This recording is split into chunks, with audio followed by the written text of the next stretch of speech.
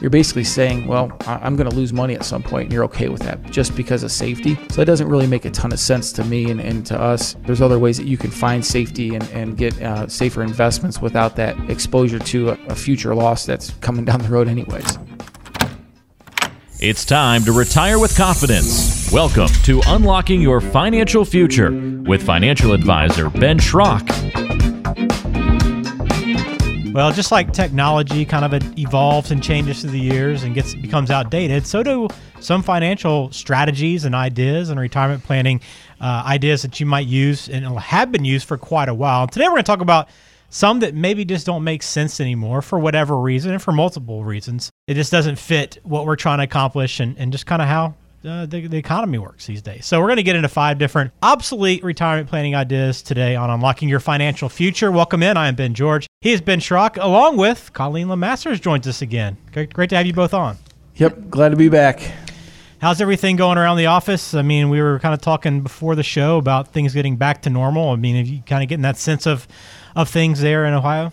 Yeah, we've finally had, like, our calendar's been swamped. We actually have, what is today, the 21st, while we're recording this, but we have our Oktoberfest / grand opening here on Thursday. The Schrocktoberfest, right? Schrocktoberfest, yeah, we couldn't let it die, man. We weren't going to let COVID take us out this year. Good. So we're doing a kind of an open house. So we got a food truck coming, and we're going to have it open all day pretty much. We're going to serve breakfast, lunch, and dinner, and just have clients stop by as they can and come in and see the new space for those who haven't made it in. And just grab something to eat, hang out for a little bit, and obviously wear masks and keep our distance. But yeah, just kind of a way that we can still participate and do it in our own style.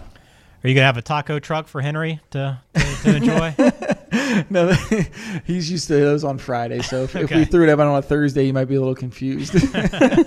Well, good deal. Well, look, if you aren't able to get by Schrocktoberfest this year and want to check out the office, make sure you give them a call, 330-473-1060. You can also get online and connect with them there at baschrock-fg.com and set up a time to go over and sit down with Ben and Colleen and the team there and have that first meeting and kind of get to know them and you and see where maybe you can work on your financial plan, your retirement plan moving forward. But some things we want to talk about today are ideas that maybe don't work anymore. And it's the same idea, like we mentioned, coming into the show. Technology changes. You get a new phone every couple of years, maybe because Apple's running your battery life down intentionally. Who knows? It sort of feels that just way. happened to me. Yeah. Did it? Yeah. I mean, I'm about 2.5 years in, so mine's slowly becoming obsolete as I speak. But we want to talk about some rules today, and one that I think we've hit on before, been a little bit, but let's touch on it again. And let's start off with the 4% rule. This is the idea that you can take 4% out of your portfolio every year and not really have to worry about running out of money. But why would this maybe not work anymore? Yeah, I still think this one is pretty relevant, honestly, Ben. It's something where you're going to struggle with this is the makeup or the consistency of your portfolio. As you include more fixed income or more your debt instruments like bonds within your portfolio, that's going to drive your overall yield down, which will get you under that 4% rule. So, the old adage of take 4% off your portfolio per year is going to last you a lifetime. I still think there is some truth to that if we can utilize, the forms of dividends from stocks, and you're not going to get the yield from bonds, like I mentioned, but if we can grab that from an equity-based portfolio, I still feel very confident that can apply. Now, the tricky part is going to be will inflation eat into that? Are we going to move with inflation on that? So with inflation comes rising interest rates. So I think that would improve our bond marketplace a little bit. But I'm not willing to throw this one out the window yet. I still think this one is somewhat relevant. I just think it's kind of down right now based on your consistency of your portfolio and what you got your portfolio invested in. Okay, that makes sense. And we're going to talk a little bit more about this in a couple episodes, just a little tease on what's coming. So keep an eye out for that. But a rule that maybe still kind of works, but something to consider year by year, even as you're using that. But let's move to the 10-5-3 rule. And is this rule, if you've heard of it before, you probably know that this is an outdated kind of guideline to go by. But it says you can expect 10% return from stocks, a 5% return from bonds, and a 3% return on cash. Yeah, I mean, I'll let y'all take it, but I can kind of get an idea of what you're going to say. Oh, yeah. This is a very interesting rule. I just kind of did some research on this rule myself because I was curious to see where just looking at some Vanguard index funds saying, and I looked at like the S&P 500 the past 10 years, if we just looked at a straight index fund, was up 15%. The bond fund, which would be that 5% rule, was only up averaging 3.58% during that same 10-year period. And cash, or like a money market, was averaging 0.64. So you can see how we're kind of way out of line of that 10-5-3 rule at this point in time, especially when it comes to that fixed income side and safe money, I guess, side as well. Yeah, can you think of ever a time where this rule has applied? I mean, is this something that even 5 or 10 years ago maybe made sense, or has this thing been outdated for a while? I'd say as long as I've been in the business, it's never been this way, and that's back in 2008 was when I got started. So, I mean, the 3% cash is where you're like, wow, if you got some of that and you're selling it, let me know, because we're buying. Yeah, so I would say it's been outdated for a while, and again, even in the equity piece, like Colleen mentioned, the past 10 years has been, the market's been relatively hot for the past 10 years, and averaging the 15% on an index fund is awesome, but I don't think that's even sustainable for the long term. Neither.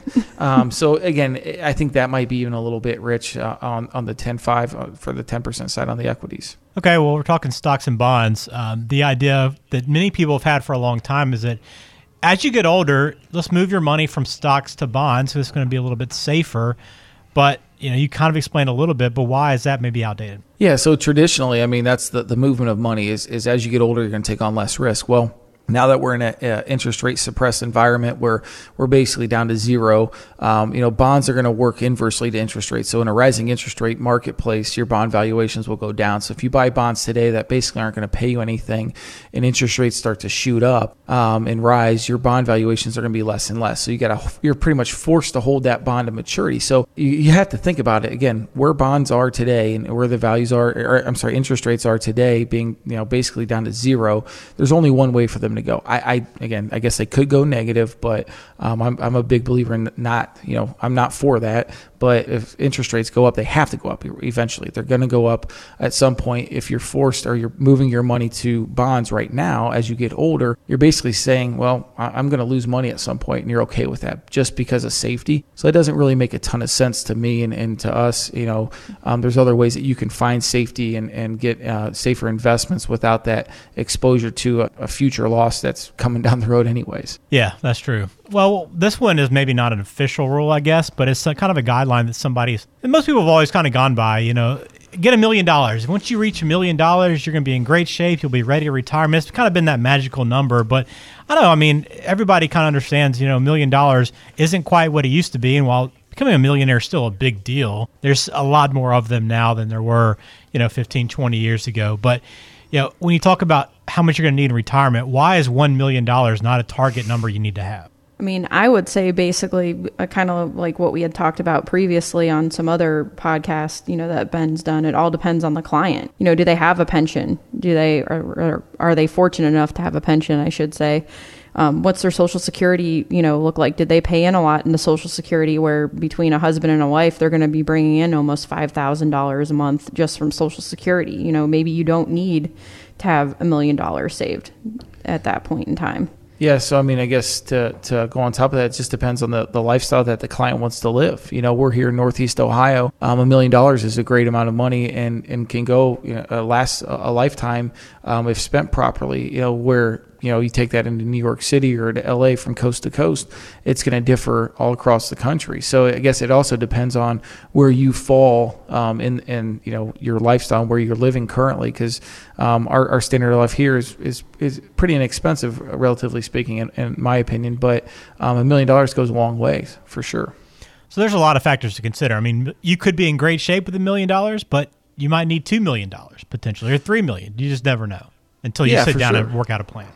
Yeah, exactly. It's all about what you want to spend too. Yeah. Whatever your lifestyle you want to live. If you want to travel all over the world and have a couple houses across the country, you're going to need more money. But that's why, like you said, having a good plan and a good advisor that can guide you along that way is important. Well, as you're trying to figure out how much you're going to need to spend in retirement, it comes down to income, how much income you're going to need to cover those expenses. And, for a long time, the common idea is that you're going to need less income in retirement than you're going to need while you're working. but is that the case any longer? No, I don't think it is. I think it's something where, again, it's going to depend per client. That's always my favorite answer, depends. But it's going to depend on the client and their situation that we're looking at. And obviously with inflation, even though inflation's relatively low and they're trying to keep it low for the next couple of years, eventually it's going to continue to rise and that dollar's going to be worth less and less. So you're going to need more income over your lifetime. Now, with that being said, we love to start out when we're meeting with clients and finding out more about their situation, kind of what their income goals are.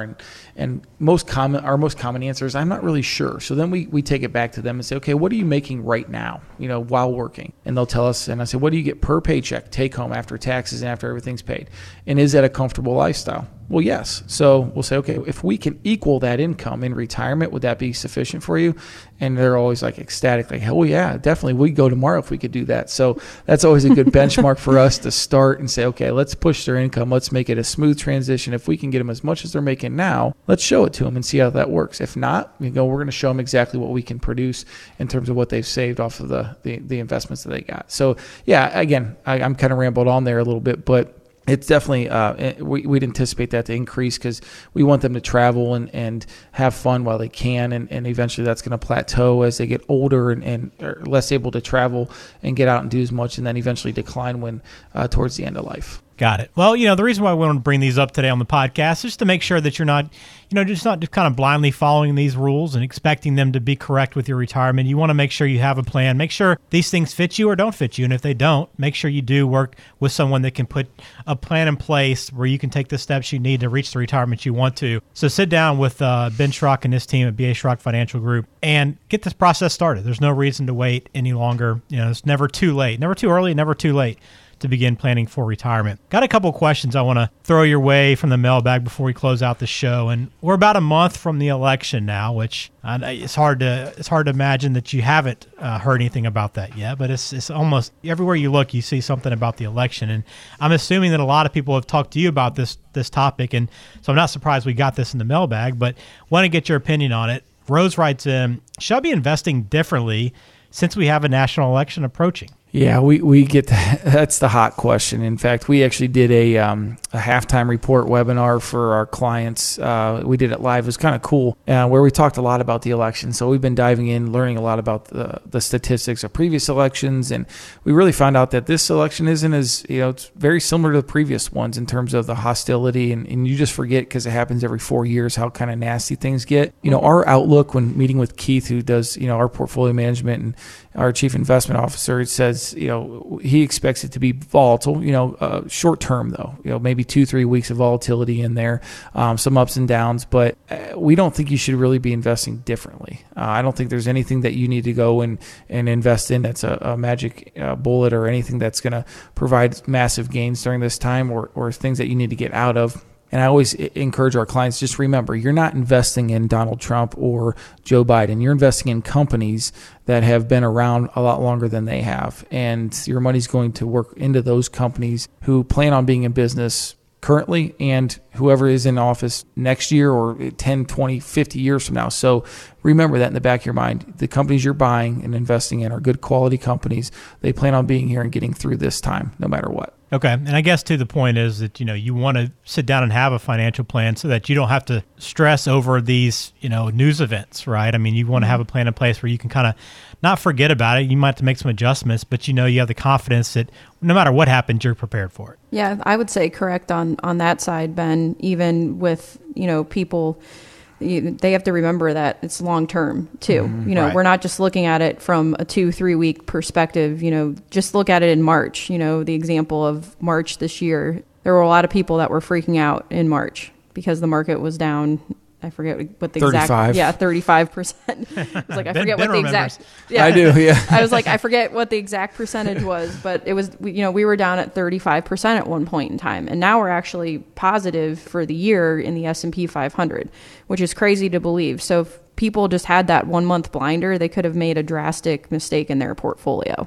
So same like with an election, you just want to make sure that you have a more long-term time horizon on your side. Absolutely. We got one more question. Maybe this ties into the volatility that people are kind of worried about right now and what might be to come. But Lily writes in and asks, should I buy gold coins or gold bars or no gold at all?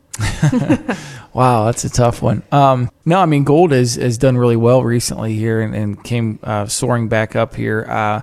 It really depends. I mean, again, there's my vague answer for the 10th time today, but it's going to depend on your scenario. Just like anything, just don't go all in. You know, like we're talking about real estate, and Colleen mentioned it. Just stay diversified. If you're going to buy gold, I'm from the belief that I would personally rather have tangible gold. You can buy it within a fund, a mutual fund ETF, where there's gold shares or somewhere, some trust fund where you own gold, essentially. But I would rather have it in my own personal possession. But again, that's just me personally. So I don't think it's a bad investment by any means. I think it's something that is going to be a lot more volatile than the overall market. So, keep a close eye on it, watch it. And, if you have an opportunity to make some money off of it, liquidate it and get out and get it on to the next investment. All right. Lily, Rose, thanks for the questions. If you ever have anything on your mind, you can send it in via the website, baschrock-fg.com, or you can call Ben directly at 330-473-1060. So, Ben, Colleen, great to talk to you both again and really to go through some of these outdated items. It's very important that you have to have an idea of what works, what doesn't work. But I think ultimately it's about putting a plan in place with somebody that can actually look at your personal situation.